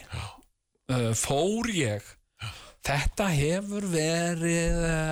95-6, eitthvað svoleiðis. Þá fer ég í Hagkaup sem þá hét Nýkaup og Seltjarnarnesi, Eiðistorgi. Já, Nýkaup. Já. Og ég kem þarna inn og þetta var náttúrulega, þú veist, með alla þessa krakka, maður er náttúrulega alltaf að gefa á garðan. Þetta er bara eins og að reka kúabúið eitthvað, þú ert bara að gefa á garðan, bara vaða inn og kaupa eitthvað til að gefa á garðan og hendi í þetta lið. Brauðið er búið, já, ég er að fara að kaupa brauð og ég er svona að raða í kerru og það er verið sem sagt Bubbi í hljóðkerrunu. Sem sagt, það er gott að elska, það er gott að elska, já, það er sannarlega gott að elska, eitthvað svona. Og þetta er svona eins og útvarpa frá tónleikum. Og ég bara hlusta á því svona, já, ok, þetta er örugglega Bylgjan eða eitthvað svona sem með beinu útsendingu Bubba tónleikum. Og hér er lag sem ég samdi einu sinni þegar ég var að koma út úr miklu blackouti svona bara og það er straumþungur vindur eitthvað svona og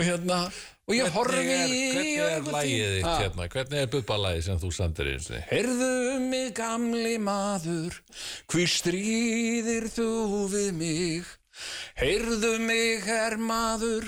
hví semjum við ekki frið? Þetta var eitthvað svona. heyrðu, svo ég bara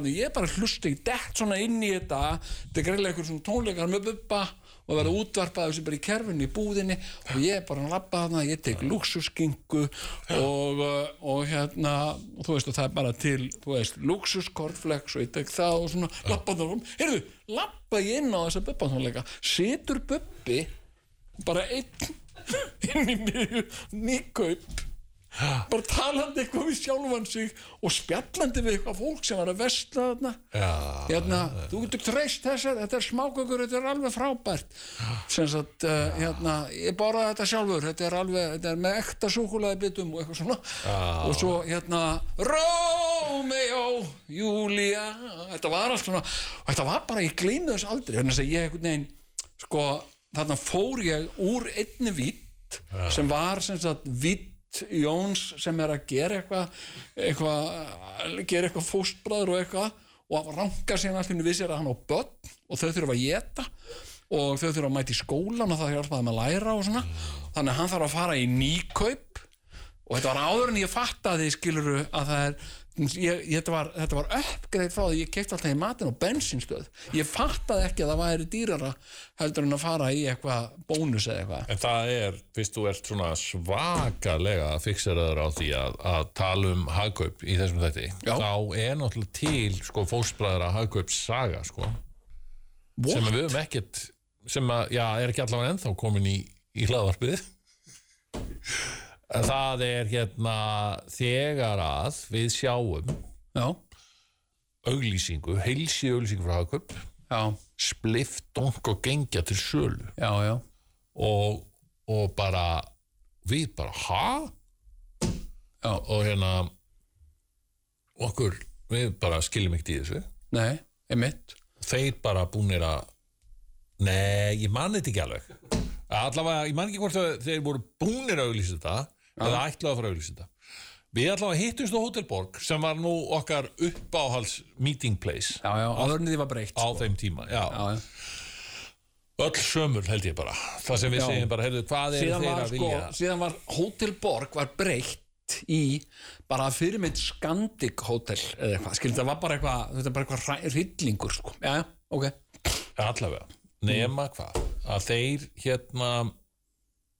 gott eða bara auglýsið ekki annarkvort Hagkaup eða Nýkaup en að splift okkur gengja, gjöru svo vel þið getið fengið og eitthvað svona og við bara þannig að ég náttúrulega settur í það að skrifa harðorðan meil þeir eru hérna að fara að brjóta á höfundarétti og sennir við eru hér og við byggum þetta allt saman til og allt þetta hefði Pálmi aldrei gert eitthvað svona og alveg hótum Pálmi og maður að meiri og förum alveg hóta því að verði lögfræðingur og Sigurður Geir Guðjónsson eitthvað sliðis þá fáum við bara svona fínan mail tilbaka og símtali eða eitthvað þar sem að hérna þau sem já innilega afsakið og þetta og sjálfsögðu var aldrei ætlunin að fara á svig við ykkur alls ekki en það eru við Hagkaup og eitthvað og lalala og niðurstaðan var víst svo að þeir voru bara að auglýsa þetta til þess að vekja ykkur athygli en það var aldrei framleitt meira en kannski 2 stykki sko emitt skiptir ekki máli þeir gerðu þetta og voru líka með einhverja derhúur með splift og donkogengja og eitthvað og við svona förum eitthvað að tala ég meina við vorum að fara fram á eitthvað þetta enda á því að við fengum öll svona lúxuskassa með svona læri og hugulega lúxus Nýkaup vörum lúxuskæfa, lúxusskinka það kom sér vel sko heyrðu, þetta nú hérna einhver sko hérna bara í Morgunblaðinu þannig að þó ég sem alls ekki að lesa einn upp úr mokkanum skömmu fyrir síðustu aldamót hóf Hagkaup sölu og spliffi donki og gengu í verslunum sínum skömmu áður höfðu fóstbræður gert þetta mikla þarfaþing ódöðlegt í gaman þáttunum sínum eins og framkom í fóstbræðra þáttunum var spliff, donk og gengjatalið algjörlega nöðsynlega skildi þið engan undra að sala Hagkaups á þessu alhliða þarfaþingi hafði vakið mikla athygli meðal landsmanna. Spliftdonk og gengja seldist upp á örskumum tíma og í dag ófáanlegt í landinu sko. og Þetta eins og með Birgittu Haugdal dúkkuna, það líka Hagkaup. Já, sko, hún var nú aldeilis sko, 2004 hún var gerð svona brattstúka af Birgittu Haugdal og Birgitta sagði að dúkkan væri merkilega lík sér sko. En Hagkaup sko, ég á svo margar minningar sko tengdar ég líka, ég gleymi ekki bara þegar mér vantaði sokka og ég gríp þarna búnt sko með 3 sokkum í einu og bara digg það verður 470 já, nákvæmlega þetta og þú veist, þetta svo góð minning sko og svo líka bæði út sko 3 sokka ég þú veist, ég fekk alltaf gúmmiskó en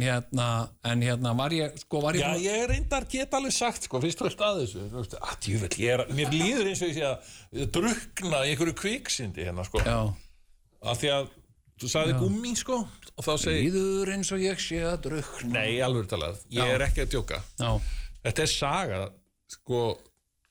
Skeifan, Hagkaup í Skeifinni fyrir nokkrum árum síðan ég hef búin að kaupa mér svona gamalt fellihísi fer út á land á áður en ég fer út á land þú keyptir það ekki Hagkaup? Nei, reyndar ekki áður en ég fer út á land, þetta er gamalt fellihísi sko sem var svona ekki allt of svona traust einhvern veginn sko og ég áður en ég fer út á land þá kaupi ég mér í Hagkaup gúmmístígvél, þessi frábæru gúmmístígvél bara geðveikislega vel passandi og svona 49 örglega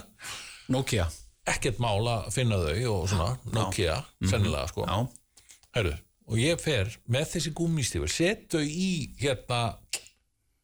fellísið og bara keyrur út á land og eitthvað bara bú Heru, fellísið hélt nú ekki betur en svo að það opnaðist hurðin á leiðinni þegar ég að keyra þarna bara á milli Kirkjubæðarklausturs og Hafnar í Hornafirði og gúmmístígvélin þau fara út burt sko. Þau bara fjúka og eru sennilega ennþá einhvers staðar á þjóðveginum það eru pottið til sýnis hérna í einhverju bendagistingu einmitt bæði sko mér er svo leiðilegt allir þú eigir eftir að finna stígvélin og mömmuðina í þeim jafnvel það er alveg möguleiki það er alveg möguleiki, ég tilefna 64 ára afmæli Hagkaup það er þú mamma mín, já þetta er ég og hérna eru gúmmístígvélin og líka sveifin sem að fylgdi fjöllhísinu og ég er ekki að djóka ég þurfti að fara á Höfn í Hornafirði og biðja og ég bara rétt náði áður en blikksmiðjan lokaði á föstudagur þeir voru að fara svona að djamma og svo heyrðu, ég bara sveifin hérna fyrir þetta fellihísi ég týndi henni af því að opnaðist hurðin og gúmmístígvélin mín líka fóru heyrðu, þeir bara rigguðu þessu upp þeir smíðuðu nýja sveif handa mér höfðu bara gaman að því já og þú veist vildi ekki taka neitt fyrir nei. og það var ógeðslega næs og ég bara kann þeim ennþá rosalega þakkir fyrir þetta sko þetta var nú en hún er ekki búin þessi saga því að ég bara þegar ég kem tilbaka þá náttúrulega fór ég aftur bara í Hagkaup og Skeifinu og keypti mér ný gúmmístígvél sem ég á enn nákvæmlega, það er virkilega góð ég á margar minningar úr Hagkaup í Skeifinni tengdar sko gúmmístígvélum og Lego þeir virðast eiga alltaf gúmmístígvél en við sko það var náttúrulega öllum stærðum og gerðum sko það var náttúrulega eitt sko sem Hagkaup inspireraði okkur með það í fósbræðrum og það var Tommi Tómatur sem sagt vegna þess að Tommi Tómatur var svona eitthvað hræðilegt svona kúla sem hékk í loftinu og talaði ef krakkar komu ítt og ykkur takka þá talaði Tommi og sagði halló krakkar, eru þið ekki duglega að borða íslensk grænmeti og vera hraust og ég heiti Tommi Tómatur og við gerum náttúrulega skets í fósbræðinu sem Skari sem Óskar Jónasson lék í þar sem hann lék mannin sem vann við það að vera Tommy Tómatur og eitthvað krakkar að ítast af hverju erum við ekki að fá borgað sérstaklega frá Hagkaup fyrir þennan þátt hérna við erum að tala þið fáum nú sennilega lúxuskassa gæti að við pældu í því að við fengjum nú hérna bara, þú veist, með kveðju frá Pálma þú veist bara, hann er dáinn en það gæti verið með kveðju frá Gísla Pálma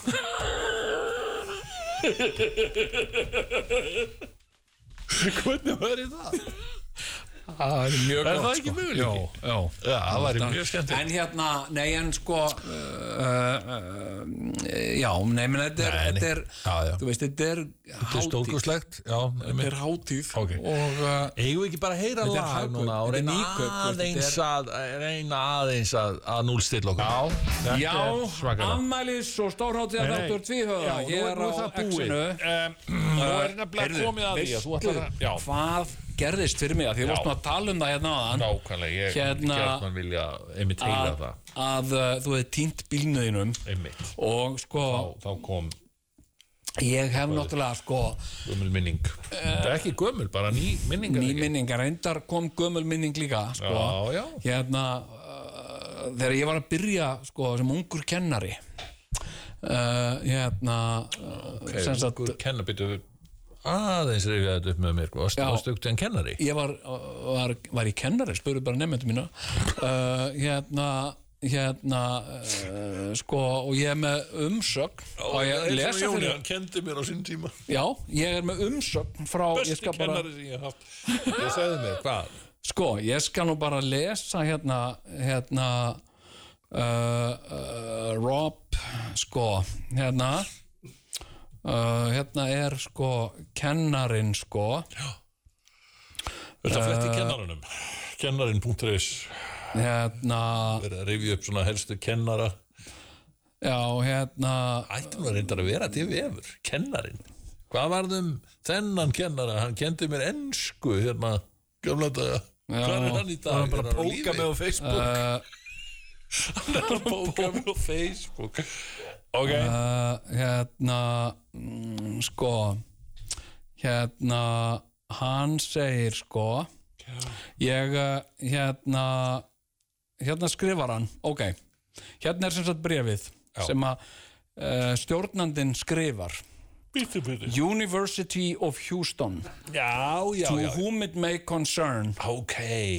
I am writing to confirm that Jón Gnar's teaching experience in the BFA dramatic writing program at the University of Houston. Jón taught an advanced screenwriting course for a dozen playwriting majors in the spring semester of 2017. Jón proved to be an outstanding instructor and the course itself was quite innovative. The course was structured around creating a script for a TV series hérna segir hann hérna vitnar hann í nefnduna þetta er langt, þetta er heil blaðsíða sko af lofi Jón was absolutely beloved by the University of Houston students who took his class. He is supportive, challenging and endlessly creative. He seems to me to be a natural teacher and I support him with no reservation. Segir yfirmaður sem sagt listadeildar háskólans í Houston. En er þetta ekki meirinn að vera kennari? Þetta er nú bara háskólaprófessor myndi ég nú segja. Jú, ég var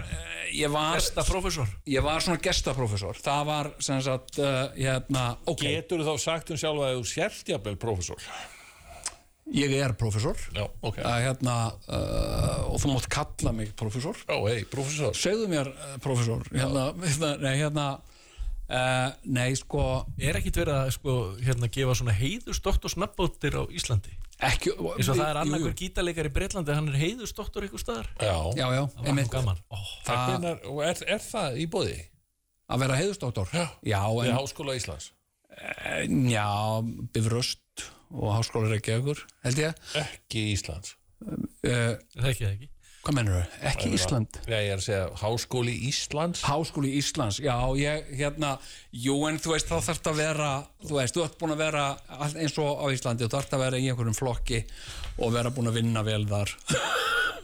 Það er nú bara eins og þið tveir, þú í Samfylkingunni og hann í Sjálfstæðisflokknum. Já. Herðu, en ok, ég sem sagt var beðin að taka að mér að kenna þarna mér fannst þetta mjög spennandi og þú veist, þetta ekkert eitthvað rosalega vel borgað en þeir útvöðu mér húsnæði og það ódýrt að búa í Houston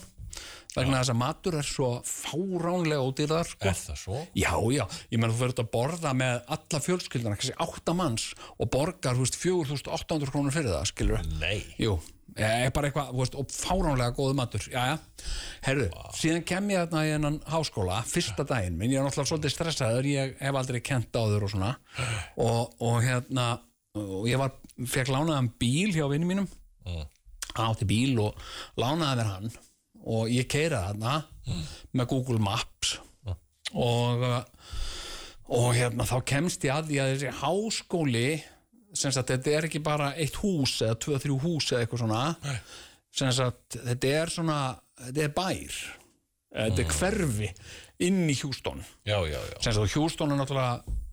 5. eða 7. stærsta borg í Bandaríkjunum búa þarna eitthvað 10 milljónir eða eitthvað og þessi háskóli sem sagt, þessi bær svona svipar á stærð og ég myndi segja Keflavík eða Reykjanesbær eða hvað það heitir núna hvaða bær? Háskólabærinn í Houston þetta sem háskólasvæðið já. Og campus og ég keiri þarna og ég legg á einhver bílastæði alveg þetta svona flugvallabílastæði endalaust sko og ég sem sagt keiri þarna erfitt að fá stæði það bíll í hver einasta stæði svo allt í hennu bíll að bakka út úr stæðum og ég næði þessu stæði skýt mér inn í það og það orðin helviti seinna og ég að mæti í minna fyrstu kennslustund sko og alltaf fara fram á útlensku enginn af það sem talar íslensku sko nei. Og ég hrópa þarna eitthvað sem talar íslensku það var enginn Þýðir ekkert að segja hei, afsækja hvað ekki seint nei, það bara prófessor aldrei seint skilur og svo hleypi þarna bara að byggingunni og finn loksast bygginguna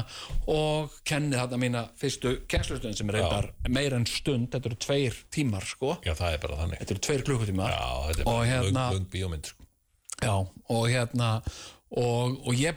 fer á kostum þetta, ég hitti krakkana og þau eitthvað bara og spurja mig spurninga kennari, wait bara einn í einu eitthvað svona þú fikk að læra nöfnin á öllum krökkunum jú. Og ég segi og svo sagði ég bara eitthvað stutt og sögu segi and once was a man and that man was Albert Einstein og þau bara wow og bara taka nótur skilju og svo sem sagt kennslustundum búinn og þau voru að drífa sig í aðra tíma og ég var búinn og bara þetta gekk nú bara vel ég fyrir út á bílastæði og þetta var svona hvað ég sé, svona 60 raðir 60 götur eitthvað svona af bílastæðum og ég mundi svona sirka bát hvar bílinn var og ég hugsa að ég labba bara þangað og prófa bara lykilinn svona fjárstýringar og ég labba hana með þetta og ég labba og ég er búin að labba í svona klukkutíma og það ekkert að gerast sko og þá labbaði ég aftur upp í háskólan þar sem að var sem sagt kort inn í háskólan var kort af háskólalóðinni og þá komst ég að því að það voru 4 svona bílastæði og sem sagt són A, B, C og D og ég hafði ekki hugmyndum á hvaða sóni ég hafði verið og ég var sem sagt orðin það sem Amerikanar alltaf segja það sem ég segja mikið út í Texas hydrate mundu að drekka og ég ekki sem íslendingur, ég ekkert mjög upptekinn af því þannig að ég var bara, ég með að byrja að sundla þarna, ég var bara að fá sólstinga því ég er búin að lappa úti á bílastæði í 40 stiga hita skilurðu og ég var ekki ég var svo upptekinn að finna bílinn að ég fattaði ekki að ég var bara að þotna upp eins og maður í eyðimörk sko þannig ég fekk að koma einhver maður og sagði býtur ekki alltaf lægi professor Jón og eitthvað svona professor Gnarr og I'm professor I'm thinking about the class og eitthvað svona og hann gaf mig vatn að drekka og mér leið betur þannig að ég gerði það sem að mann ánáttúrulega ekki gera sko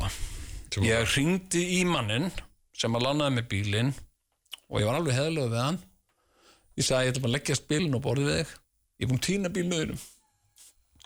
og hann eitthvað, ok, og leðilegt að heyra það og eitthvað svona, já og en mér langaði að biðja þig greiða samt, sagði ég. Og hérna, já, hvað það? Sagði hann, getur hjálpað mér að finna bíliðin? Þannig að hann fékk lánaðan bíl hjá öðrum manni og kom á honum og svo keyrðum við saman, hann keyrði og ég hékk út gluggann og hitt að taka og það var komið kvöld og það var komið myrkur, þá var sem sagt það var orðið svolítið tómleg bílastæð, það var auðveldara að skilja, það var ekki svona stjartfræðilega heitt heldur, svona aðeins svali og með loftkælingun í botni og svo allt í hennu slill fundum við helvitis bílinn en þarna ég hef aldrei týnt bíl illilega þarna sko. Svakalegast og hvað segir þetta hafi verið margir klukkutímar sem varst að leita þessu? Sko, ég kom þarna 2:00, ég var búinn 4:00, ég var sjálfur að leita bílnum svona frá 4 til 6, hlaupandi þarna þarna bílastæði og þá var ég, þú veist, ég var með þessi ekki einu sinni á stæðinu sem bílum var á, ég var hlaupandi þarna í hringi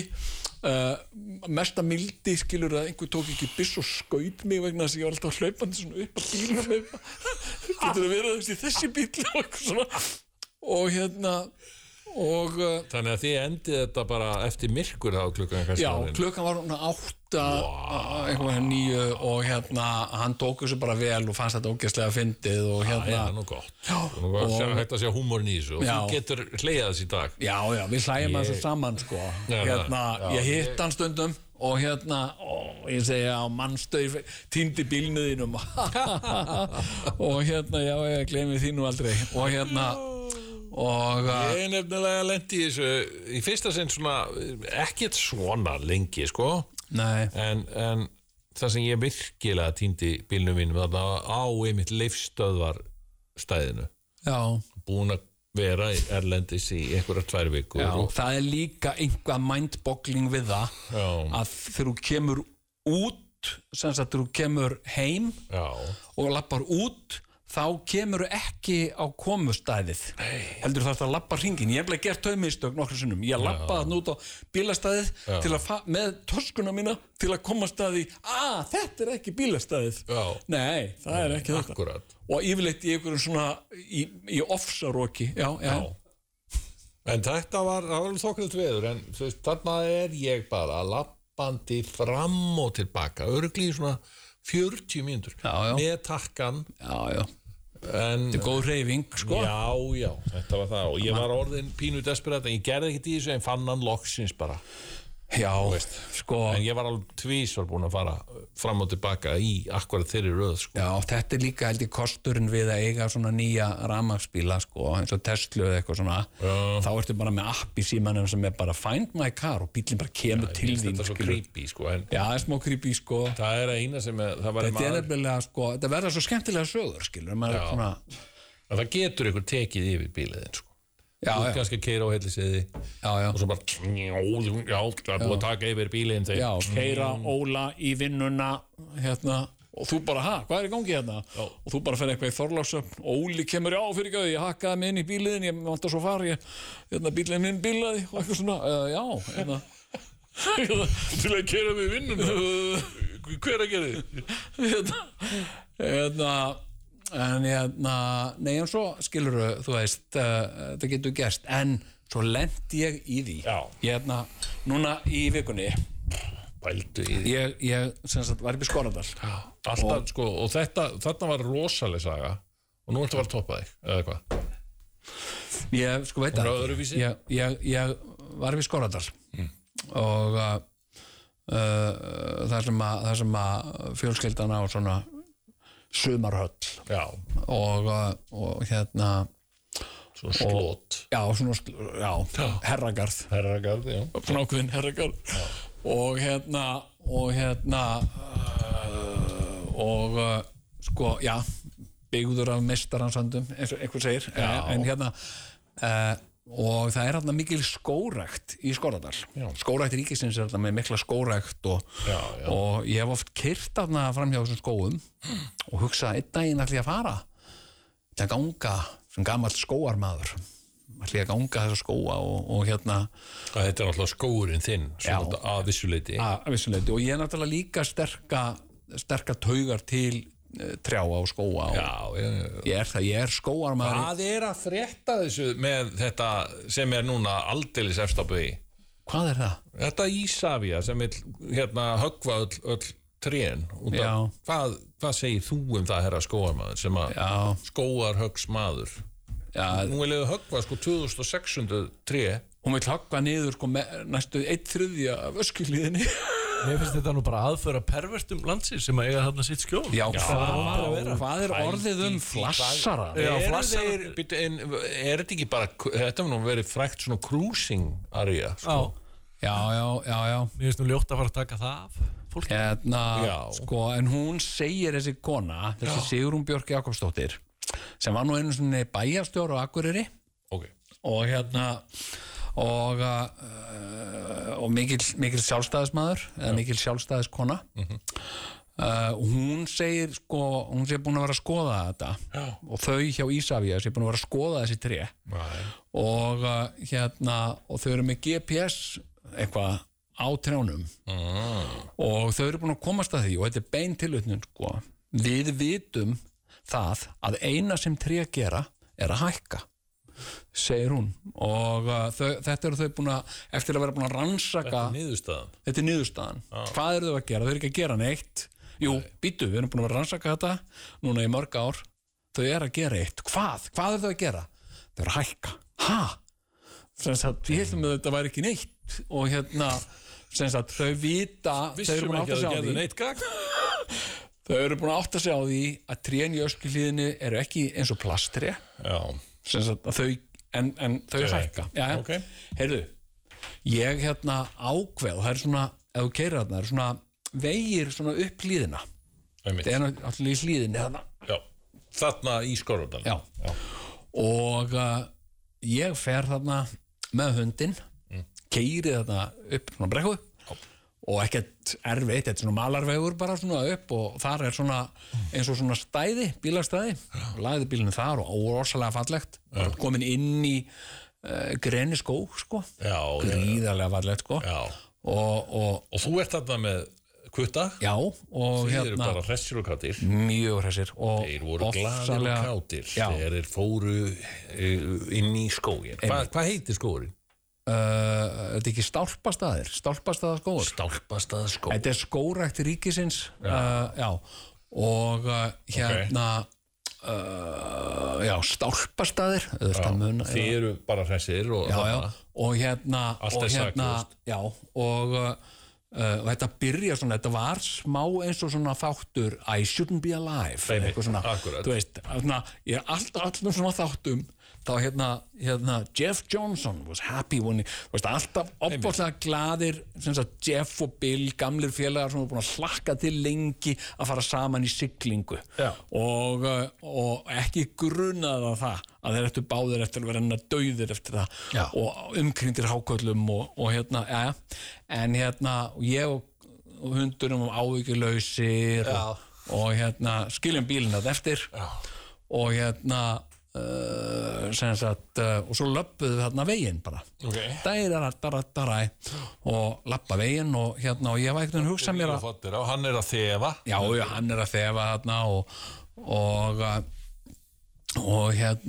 síðan skiptist vegurinn í tvennt þannig að það verður 2 vegir og ég vel að fara efri veginn eins og ég er að fara að labba upp á fjallið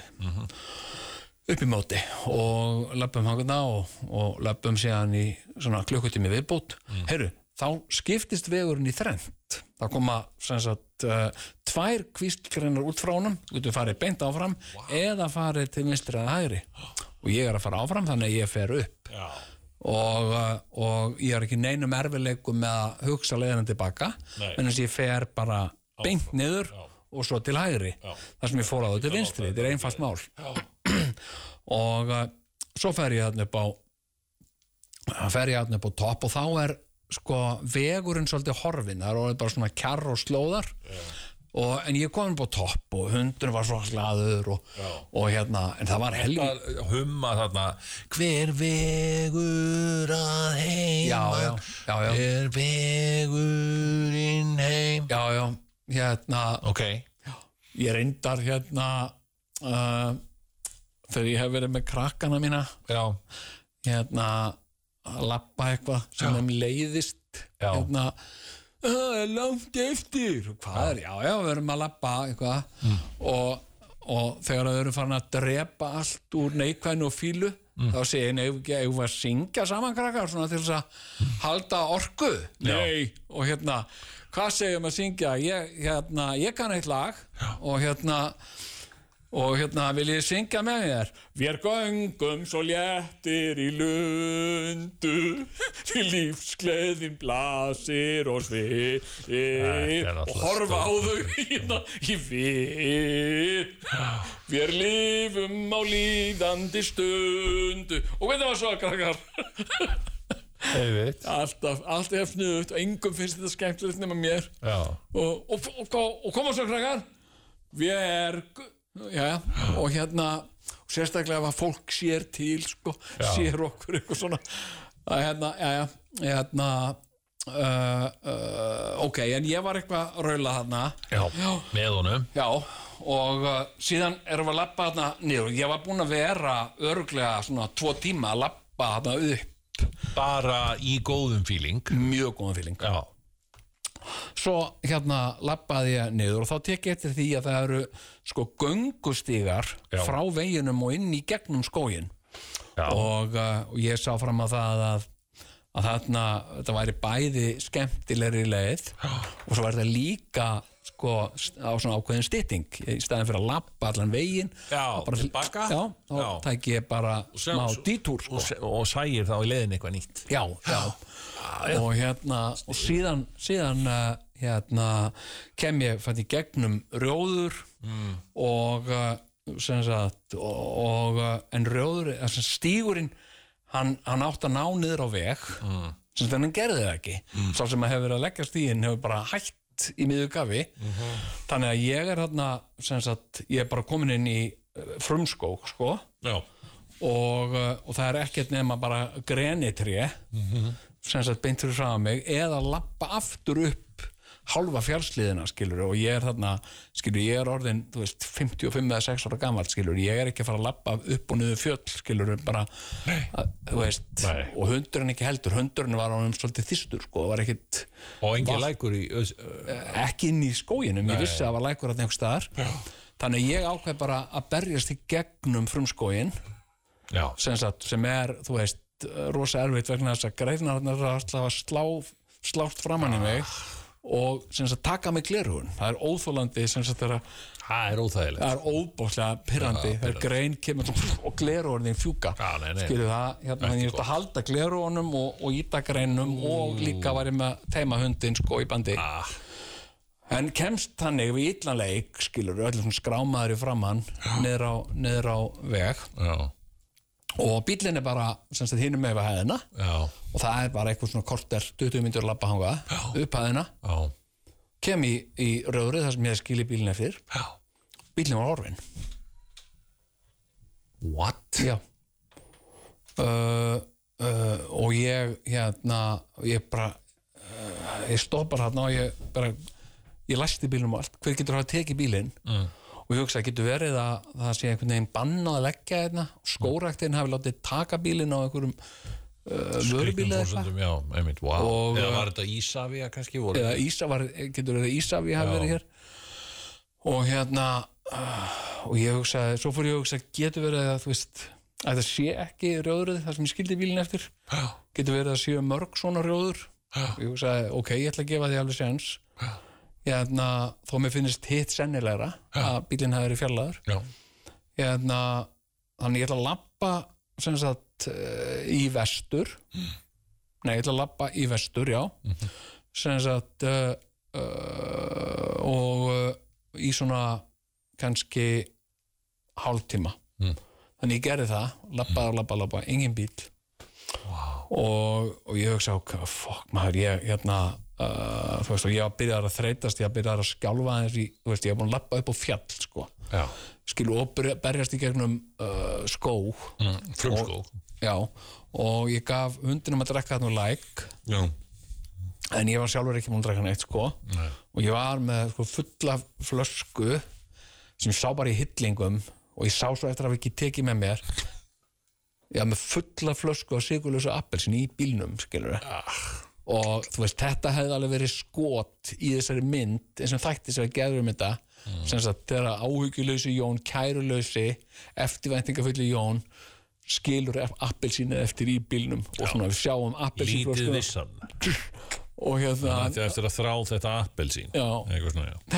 en svo hugsaði ég, ok þarna ég svona miðju hlíðinni, ég hugsa, ok, ég labba bara niður á veg og þá átta ég mig á því hvar ég er þannig ég er eiginlega smá viltur þannig ég labbaði niður á veg og ég áttaði mig ekki neitt betur á því það var allt saman bara eins þar þannig ég labbaði afturlátnaðu upp já, og þarna aðtöru að ég er búin að labba í rauninni búin að labba 3 upp á fjallið í rauninni Nei. Og þú veist, 55 ára gamall og ég er algjörlega aleinn og ég var alveg bara, halló, heyrir ykkur í mér er ykkur, er eitthvað liðið og halló og sé bara einn og þannig að ég ákveð núna ég ætla að labba sem sagt í austur nú er ég búin að labba eiginlega svo langt í vestur og ég er eiginlega komin í Borgarnes, sko sem sagt, já, ég var bara komin þarna halva leið niður í fjöru, sko nú ætla ég að labba í austur sem sagt, og annarkvort enda ég á Egilsstöðum eða ég hníð niður á leiðinni nei, alveg tala og þannig að ég bara labba í austur og sástu nokkuð gúmmístígvél einhvers staðar og kannski mömmu mín í þeim nei, ok, já gamla konu hlaupandum í allt of stórum gúmmístígvélum að leita mér já, það reyndar gæti verið einhver kona átnum í Borgarfirði, sko já, ok en ég er borgfirðingur, sko jú, reykillingur, sko þú varst þá náttúrulega þekktari fyrir að vera í háhæluðum skóm en hvað er að fyrta Sigurjóni? Hann er nú borgfirðingur kona sem er í gúmmístígvélum hlaupandum ég er að leita barninu mínu hann á þessa háhæluðu skó já, ok Já, þeir eru númer 45 hann passar ekki í þetta en ég hafa náttúrulega bara barn hávæla skónum með 45 fórst í kaupfélaginu heyrðu, svo hugsaði ég bara ok, ég á ekkert langt eftir skilur, ég er bara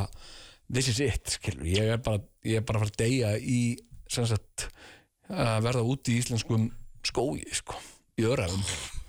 í íslenskum frumskógi já, íslenskum frumskógi, greni frumskógi, sko já. Og og ég var alveg við það að gefa upp von þú veist, og ég hugsaði bara þú veist, einhvern veginn náttúrulega að segja hundinum skilur, þú veist, bara þú veist, ekki syrgja mig skilur, fyndu þér eitthvað líf og eitthvað svona fyndu þér annan eiganda já, fyndu þér einhvern annan eiganda veist, ekki af áhyggjur af mér, halda áfram hlöftu í ljósið og þú veist, ég sekki myrkrið þú hleypur í ljósið og eitthvað svona en þá sá ég bílinn, ég var hann þarna já og þá hafði ég, sem sagt, ég hafði farið á ég hafði misreiknað mig eitt rjóður, sko sem sagt, ég hafði í rauninni farið einu rjóðri og framar og síðan farið framar þannig að ég komin niður í fjöru og þá var ekkert að gera nefn að fara aftur þannig að, sem sagt, ég slapp með skrekkinn en sko en þetta sannfærið mig það og ég ætla að tala við, þú veist, eitthvað nesradio eða múlaradio eða hvað þetta heitir og ég ætla að fá bara svona eitthvað sem ætla að setja í bílinn sem er bara find my car þetta er því að menna ég bara að gera já, þetta verður eiginlega að vera sem þú hefur í símanu sem að bara find my car, hi, I'm your car og getur ekki verið dýrt það hlýtur að því á líka bara skóar á Íslandi eru orðnir sko svo svakalega stórir sko varasamir sko en það er stór hátíð í dag hann er búinn þessi þáttur og þetta er búið að vera mjög fróðlegt og skemmtilegt Hagkaup fagna 64 ára starfsafmæli sinni í dag og Tvíhöfði fagnar hvað? 27 ára 27 ára afmæli sínu í dag. starfsamæli og við þokkum öllum sem að hafa fylgt okkur á þessum 64 árum. Og ég vil segja, verður hlustandi, ekki vera kvartönd. Nei. Tvíhöfði, sjáandi sem sér heimsviðburði áður en þeir gerast. Heppni snýst ekki alltaf tölur. En ef þú ert með tölur, þá eru líkurnar á heppni töluvert meiri. Ekki það? Lottó, leikurinn okkar. Þú finnur haustlínu 2023 í Origo.